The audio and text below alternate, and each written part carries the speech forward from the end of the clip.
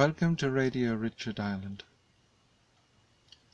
A reading from my book, Visitant Eve. For most of the lovely night, in happy contemplation, had Eve been strolling in wide open spaces beneath a beautiful starry heavens. And come the dawn, some people found her to be on her own, and she contentedly sleeping in a date palm grove. And with seeing her there, they became very happy, and immediately went and fetched others, for they wished all to hear her words when she would awake.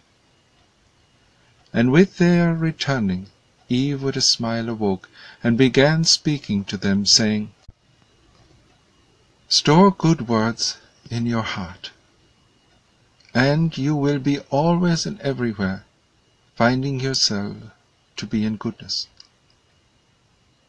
Loyalty and kindness will always be with you.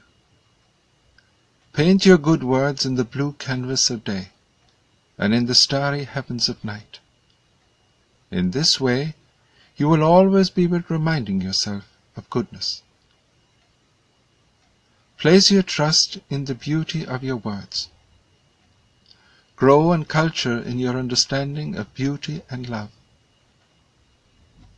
The path of beauty and love always welcomes you to come walk it."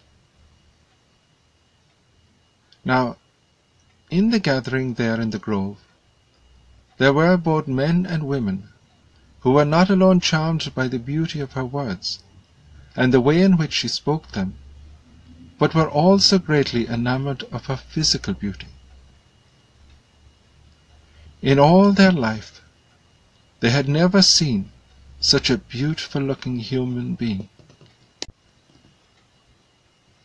They were becoming lost in her mellifluous words and in her gazelle-like eyes, and they were on the point of going crazy, so much so that they were biting the tips of their fingers and the backs of their hands, and to the extent that they were even drawing blood. Several from among them, not being able to contain themselves any longer, said to Eve, "If you will allow it, we will follow you wherever you go, for we cannot bear that your beauty be absent from our eyes, and your words from our ears."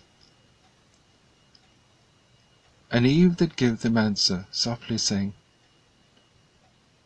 "Be instead with remaining here, and with finding the beauty that is in your grandparents, parents, and in your beloved's words and appearance, the beauty that is in your children and in their words, and in all whom you regularly associate with.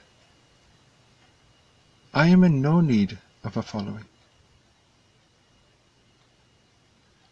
And with saying these words, Eve gracefully rose to her feet, and with uttering parting words, did alone stroll away into the wide open spaces.